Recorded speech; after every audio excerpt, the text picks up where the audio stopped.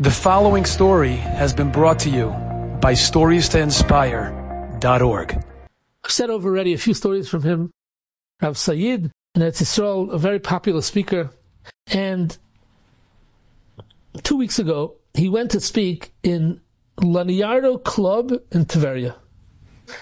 And when he got there, what's going on? Why is he going to these clubs and these hotels?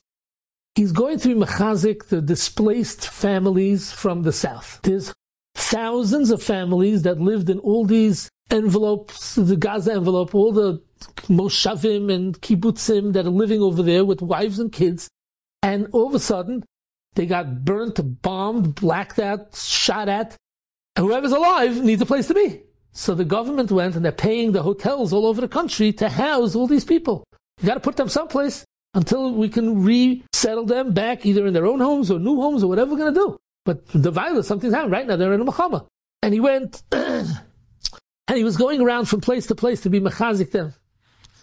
He went this is in another hotel, and he was telling over the story what happened when he went there. He says he went to speak and he gave chizuk, emunah, whatever he could.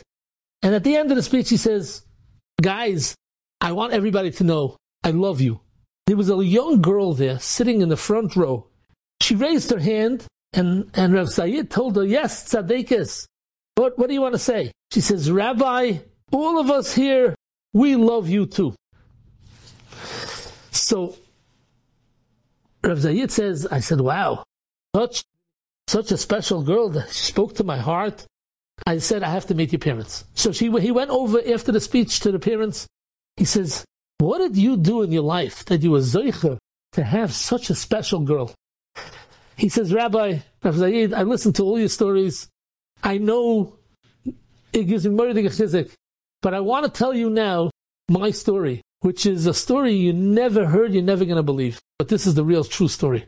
He says, I want you to know something. Bukharin. I come from Bukharin. And I live today in Kiryat Shmona. 25 years I did not have any children. More than that, after 22 years, going from doctor to doctor, we found out that me and my wife, we cannot have children. It's never going to work. It was a very hard year. We had to accept it, but this is what Hashem wants. We knew that the Chazon Ish didn't have any children, but his Talmidim were his children. And this is what Hashem wants. This is what we're going to do. I had a neighbor that lived nearby. The man had a boy and a girl. How nice. I was good friends with this neighbor. And his son Yosef eventually went off the derech. But he didn't just go off the derech. He got involved in drugs and all types of schmutz and other things. And he was a real rebellious teen. After a couple of months, his sister, right underneath him, Dina, started to follow in his ways. My neighbor came to see me and he said, you don't have any kids. I have kids, but it's like I'm living without kids. They're not going in my derech, they're not going in my path. It's too hurtful for me. I can't deal with it. What's life worth if your kids are doing this to you? Maybe you're better off than me that you don't have any children. It was very painful to hear. I told him, your kids are like my kids. I said, you know something? If you want, I'll take care of your kids. He said, fine.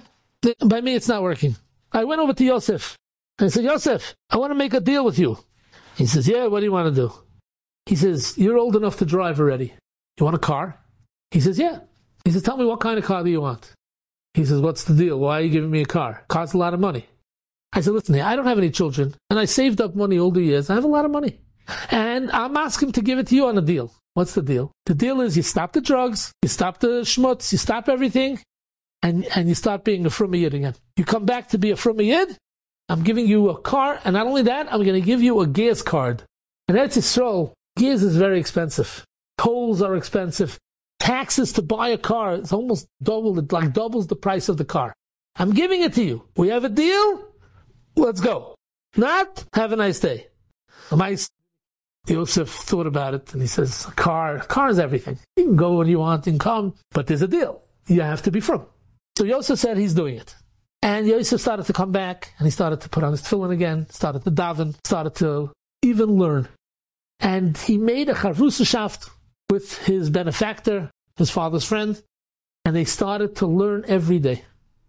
And, of course, the rest of the time he was driving around in his Porsche, he was having a good time, but every day they learned, and after about 3/4 of a year, they finished together Masechtas Tainis. He tells his stepson, Yosef, we finished Tainis, I want to make a siyum. I want to make a real big siyum. He says, no problem, on the house. So, he invited his parents, and Yosef and Dina's parents. Meanwhile, Dina saw his brother coming back, so she came back, and the parents were ecstatic. They were so happy. You worked it out, I don't care what, so that you're taking care of them. It's fine, as long as the kid's back on the derech, it's all gewaldig. They made a siyum, and at the siyum, Yosef said he wants to speak. And in front of all the relatives and all the friends that were there, Yosef got up and he said, I want everybody here to see that I am now asking from my parents mechila for causing them so much pain. And he cried. And then in front of everybody, he asked for forgiveness from HaKadosh Baruch Hu. He thanked his childless neighbor for not only the car and everything else, but for also turning around his life and making him an upstanding from a yid. It was very emotional. At the end of the speech, the music started to play and they danced for a good 45 minutes. And that was it. The next day, Yosef was driving his Porsche, and unfortunately a truck ran into him and killed Yosef. Yosef is dead. This childless man was zerbrochen of shtika. He went with the father of the kid, and they went to the Beis HaKvaros, they buried the kid, and then they both said Kaddish on the kid. And both fathers, the regular father and the stepfather, raised kriya. And the childless father went, and he sat shiva, like a regular adopted parent has a right to do it. And he sat shiva with the real father a whole week, people coming and being menachem him. It was very, very hard. We don't understand this. There's a lot of things we don't understand. We don't understand we're the most smartest people in the world. Israeli intelligence. I have a name, Shin Bet. They can't figure out in 100 days where 180 people are. They have no idea. The highest ranking people. Nothing makes sense. They're saying that it doesn't make sense. We should really know everything. We have our spies. We don't know. Simchas Torah taught us the biggest lesson, that everything is Yan Hashem, and everything is controlled by Hashem. The nisim, how people didn't get hurt. Keshboinus, why they did. How they didn't run over the whole country. So many things that we don't know, that they're never going to tell us. They know. They're saying that everything is Yad Hashem. It was very emotional. And at the end of the Shiva, the father of Yosef told the other father, he says, listen here, I lost my son. Hashem took away my son from me. In a good way. He did mechila, he did tshuva, he was learning, mitoich simcha of Torah. But now his neshama is in Shemayim. And I want to give you a bracha. And that bracha is that Hashem that took that neshama, he should take the neshama and he should give it to you. And you should be zoicha to have a boy. A year and a month later, he was 26 years now married without children. His wife gave birth to a healthy boy. He called him Yosef after the other boy. It was a very emotional bris. The father of Yosef came to get a bracha from the new father. He was his own kid Sandik, so he was giving out brachas. And the father said, you not only deserve Yosef, save you my son Yosef, you also deserve a Dina. Because the Maisa Dina is a frumma girl today. And a year later, this guy, who the doctor said cannot have any children, had a girl. And he named her Dina.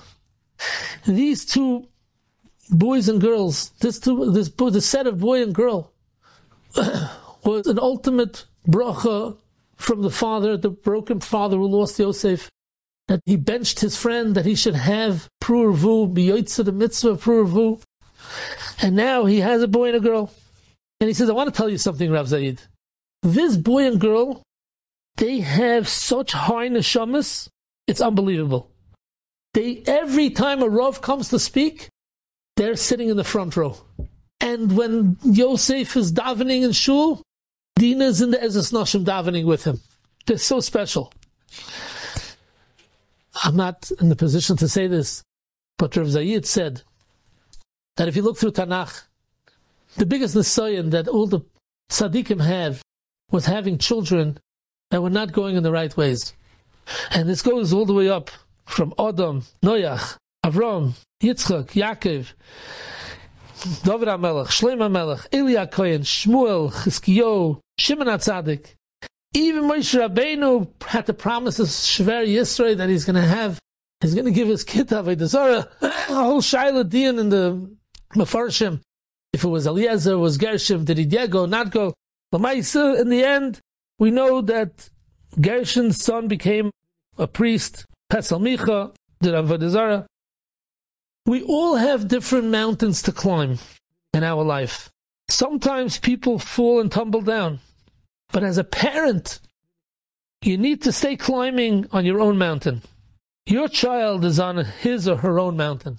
And if we do everything that we can, Kadosh Baruch Hu has his ways. Kadosh Baruch Hu is going to be mechazik everybody. We should be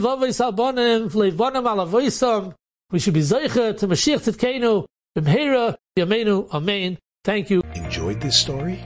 Come again. Bring a friend. StoriesToInspire.org